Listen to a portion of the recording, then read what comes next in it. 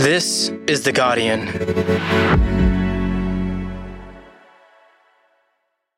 Just a warning before we start, this episode contains racial slurs which are beeped out, but they may be distressing to some listeners, especially Aboriginal and Torres Strait Islander listeners. Okay, I'm Laura Murphy-Oates, and this is The Full Story. It started with an historic murder charge of a police officer. There's been outrage from Sydney to the top end after a 19-year-old was shot dead by police. Constable Zachary Rolfe is facing one count of murder. Protesters took to the streets demanding justice. After Warlpiri teenager Kumanjai Walker was shot by the police 3 times in his hometown of Yuendumu in the Northern Territory, the police officer responsible, Zachary Rolfe, was charged with murder and 2 alternate charges. Earlier this year, a jury found Rolfe not guilty on all charges. Northern Territory Police Officer Zachary Rolfe has been acquitted of all charges. Now, a coronial inquest is examining the events surrounding the death. So the inquest is being held in Alice Springs, which is about 4 hours' drive from Yuendumu. It's about 330 k's east of Yuendumu. We're 3 weeks into a 3-month-long inquest. That's quite a long period of time. Most inquests don't go for that long, but there are obviously a great lot of issues to get through in this one. And so far, the inquest has unearthed racist texts and an allegation that the Northern Territory Police may have covered up Rolfe's use of force during multiple arrests. Today, Indigenous Affairs editor Lorena Allam on racist texts and cover-up allegations in the Kumanjai Walker inquest. It's Friday, the 23rd of September. Lorena, we're 3 weeks into the inquest of Kumanjai Walker. There's been some fairly significant moments already. Can you tell me a bit about how we got to this moment? Deaths in custody are subject to coronial inquest, so the coronial inquest had to wait until the verdict was reached in the trial. Now, a coroner investigates the circumstances around a death in order to make recommendations, in order to look at what can be done better.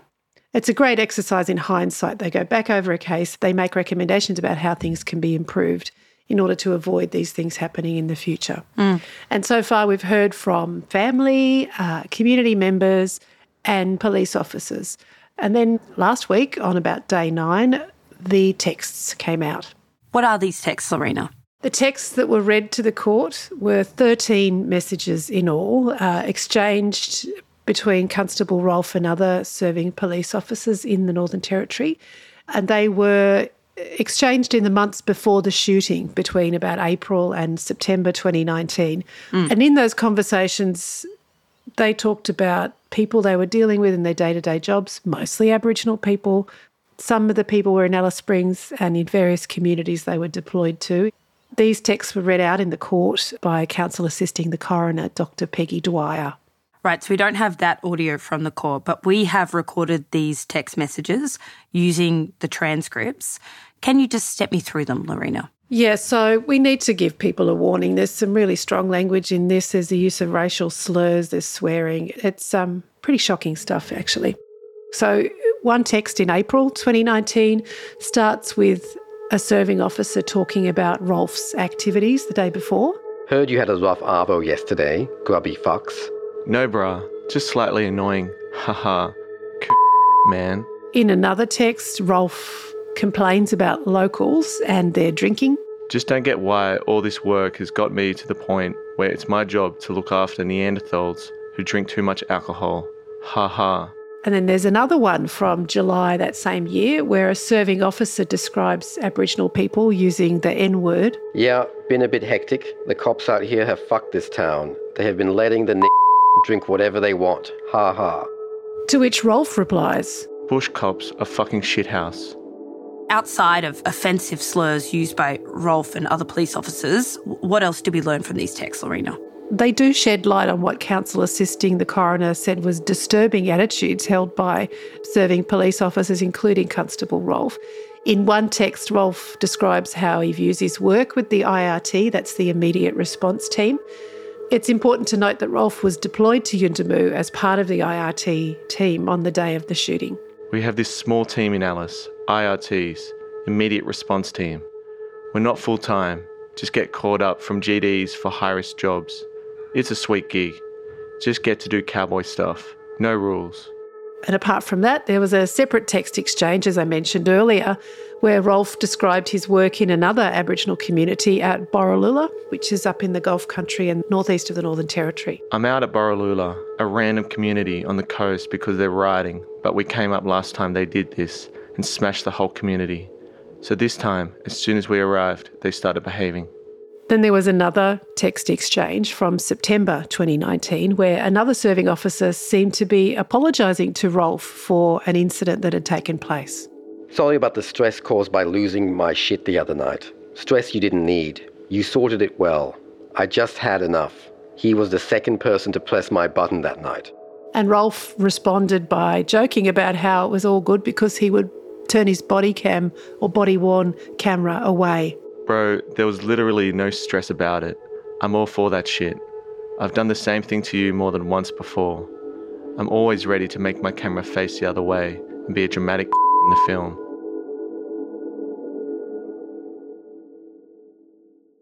These are pretty revealing texts, Lorena. I don't think I've heard texts like this from police officers aired in such extensive way in the media before.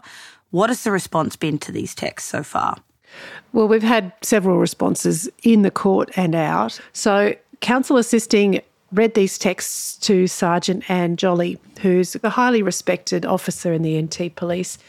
She spent 16 years in the police force. Before that, she had a long career as a community nurse, and she said a lot of the skills she learned as a nurse were really, really relevant to her work as a community or bush police officer. She enjoyed working at Yuendumu and in fact went back there in July last year after the shooting because she really missed the people and felt that she could help and make a difference. So as counsel assisting showed her the texts and read through them, Jolly was quite shocked. She said things like they were racist and disgusting. She'd never heard a serving officer speak that way in her presence before, but if she had, she would pull them up because it was the kind of behaviour that was unacceptable.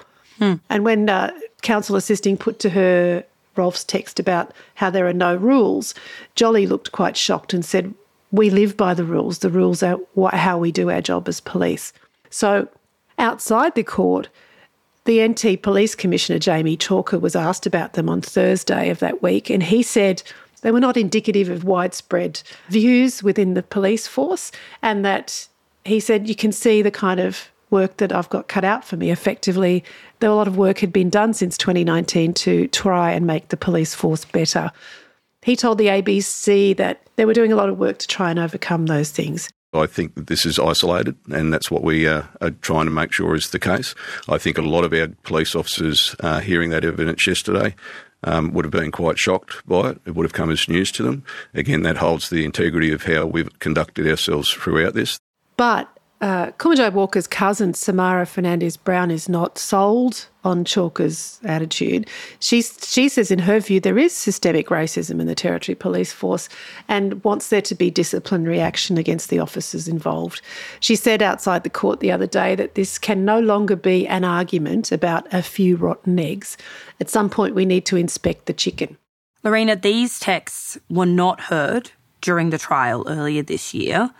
Why are we just hearing about them now? Well, the first thing to say, Laura, is that there's a different standard of proof for a coronial inquest than there is for a criminal trial. It's much higher in a trial because obviously the consequences are so serious. The charge has to be proved beyond reasonable doubt. A coroner is just required to investigate and to make recommendations and can consider all sorts of evidence that he or she thinks or they think is relevant to their remit. So in the trial, Rolf's defence team very successfully argued that the whole lot of evidence relating to Rolf's past was not admissible because the judge agreed that it wasn't directly relevant to the shooting death of Kumanjai Walker. But the coroner doesn't have to decide a guilty, not guilty verdict. They're investigating issues, so they can make findings or comments over a much broader remit. And the coroner in this case said she would look at that evidence. Right, so what do we know about the remit of the coroner, about the things that they are keen to look at and weren't really able to be discussed at the trial? Yeah, there's quite a lot actually. And the main thing is that the coroner in this case wants to look at whether systemic racism was a factor in Kumanjai's death. specifically whether racism, and I'm quoting from the coroner's decision last week here, may have played a role, conscious or unconscious, in the immediate acts causing death or in the broader structures concerning the IRT and its deployment. So she said she would consider all forms of evidence that would help her make a finding about whether that was the case or not. And this has actually been a really contentious issue in the inquest so far. The first week we heard several days of legal argument from Rolf's team and the team representing the Northern Territory Police Association, who argued that the text messages and other bits of evidence about Rolf and the force shouldn't be tendered to the court as evidence, particularly the messages taken from Constable Rolf's mobile phone. What was behind their arguments that this shouldn't be considered at the inquest? They argued remoteness. So what I mean by that is that the text messages don't necessarily have any bearing on the decisions that Constable Rolf did or didn't make on that day, the things he did and didn't do. And they also said that the texts were open to contextual interpretations. So it's hard to know what was meant by them. On that basis, they shouldn't be seen to indicate any kind of attitude or any kind of tendency at all. Right, one person could read them one way and another person could take a completely different meaning from their text, is what they're kind of saying there. Yeah, that's right. They also argued that it would undermine his acquittal verdict. But the coroner disagreed with that. The King's Counsel, Dr Ian Freckleton, who was acting for the Northern Territory Police Association, said this is not an inquiry into whether certain sections of the police force hold racist attitudes. They didn't argue with that proposition at all. But they want to make it clear that the connection is what's really important.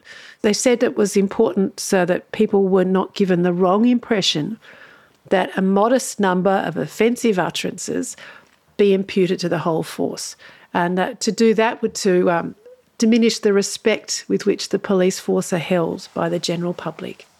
They say it's a couple of people saying bad things. It doesn't mean that we're all racist. Exactly. That's exactly what they're saying. What did the coroner say to some of these arguments by the NT police, Lorena? Well, she said that ultimately, if the text messages are evidence of racism by Constable Rolf or evidence of a culture, it might be seen to be evidence of a culture of racism within the IRT or the Rolf's patrol group, or it might be an indication of some concerning attitudes in the Alice Springs police station.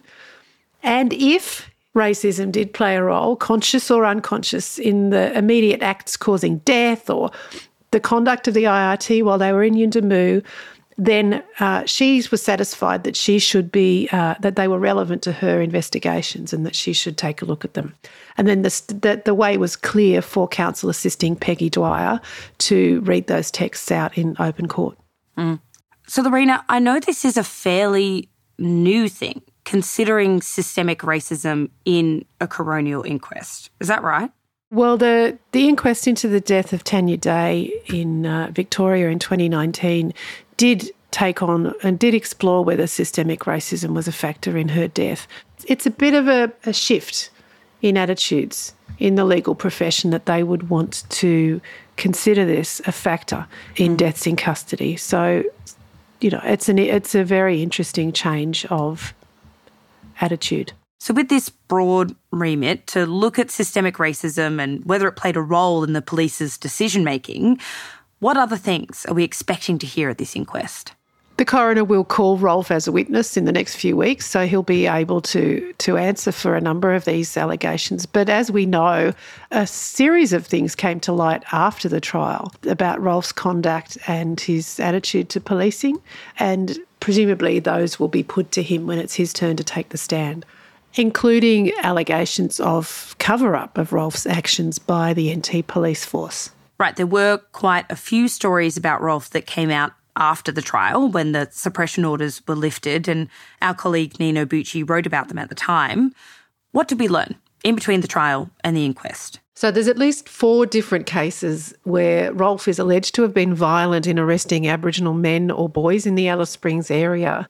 But it's important to say that in all 4 incidents, Rolf has been cleared by his supervisors of using inappropriate force.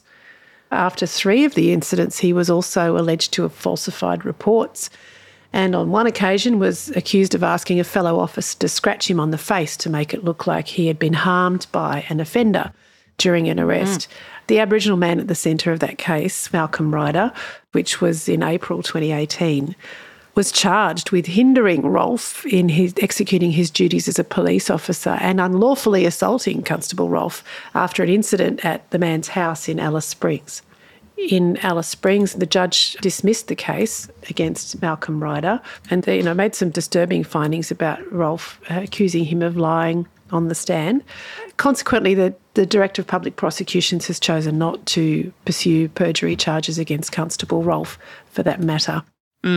So to recap, in the lead up to this inquest, we've learned new details about previous arrests of Aboriginal people by Rolfe, and in one case, the judge has accused Rolfe of lying about how that arrest played out.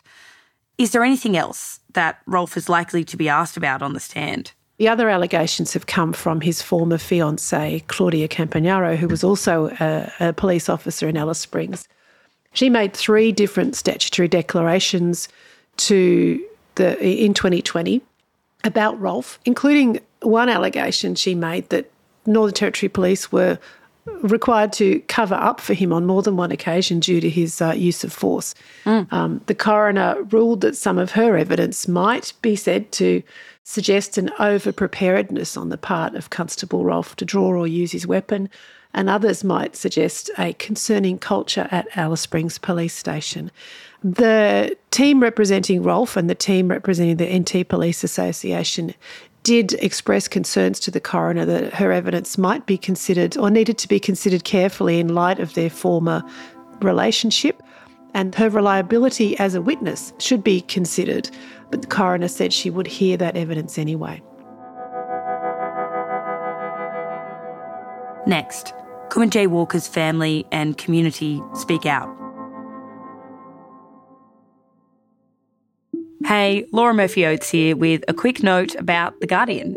As you're probably aware, Guardian Australia's journalism is editorially independent, meaning we set our own agenda. We don't have a billionaire owner, nor do we answer to shareholders, so we're free from commercial bias.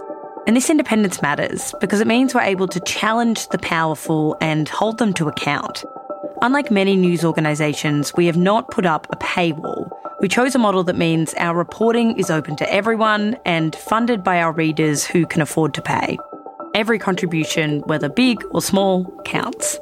If you're able to contribute and have a minute, head to theguardian.com/support full story. We've also linked to this on the full story page. Thanks.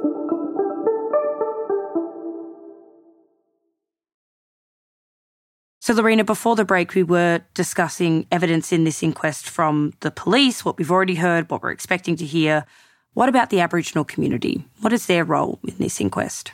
Well, we heard at the very beginning of the inquest, we heard from elders from the community, including Rex Granitz and Ned Jampajimpa Hargraves, and the family of Kumanjayi Walker, including his cousin Samara Fernandez-Brown, who spoke about how frightened and distressed everybody was in the immediate aftermath of the shooting.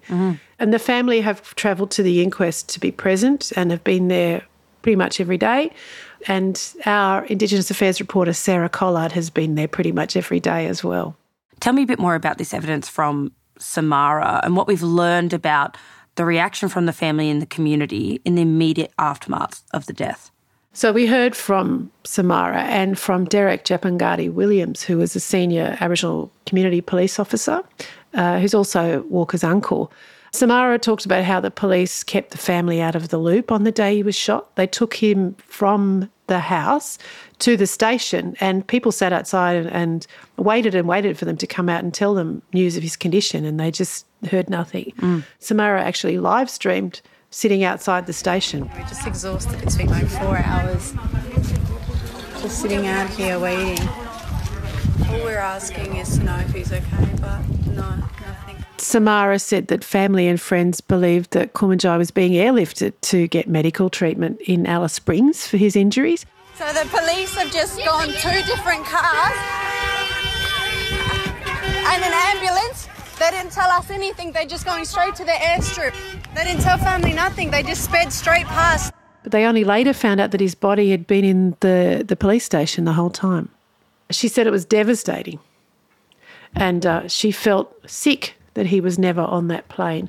In fact, a plane did arrive, but it arrived with police reinforcements. And what about the community police officer, Derek Japangati Williams, and also Kumanjai's uncle?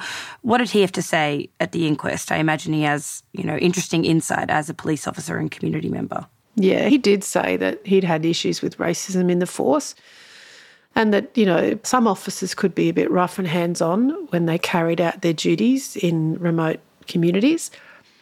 He also said that young Kumanjai had development issues. He had trouble hearing, but he wasn't an aggressive kid. And in his previous interactions with the police, it would take them like 20 to 45 minutes to explain to him what was going on, that he needed time to comprehend what was being told to him. He said he was low risk, so sending the IRT in with Rolf et al. Was just unnecessary. He said Walker wasn't a murderer, he wasn't a serious risk, and what he said next backs up Samara's statement that the family was kept in the dark about what happened because Williams, who's an officer himself, he wasn't even told by his police colleagues, he said, that Walker had died until the next morning. Wow. He said he was so betrayed by that he wanted to quit the force, but he says he stayed strong for the community. Lorena, inquests are really important moments for Aboriginal families and communities to demand change, to be heard.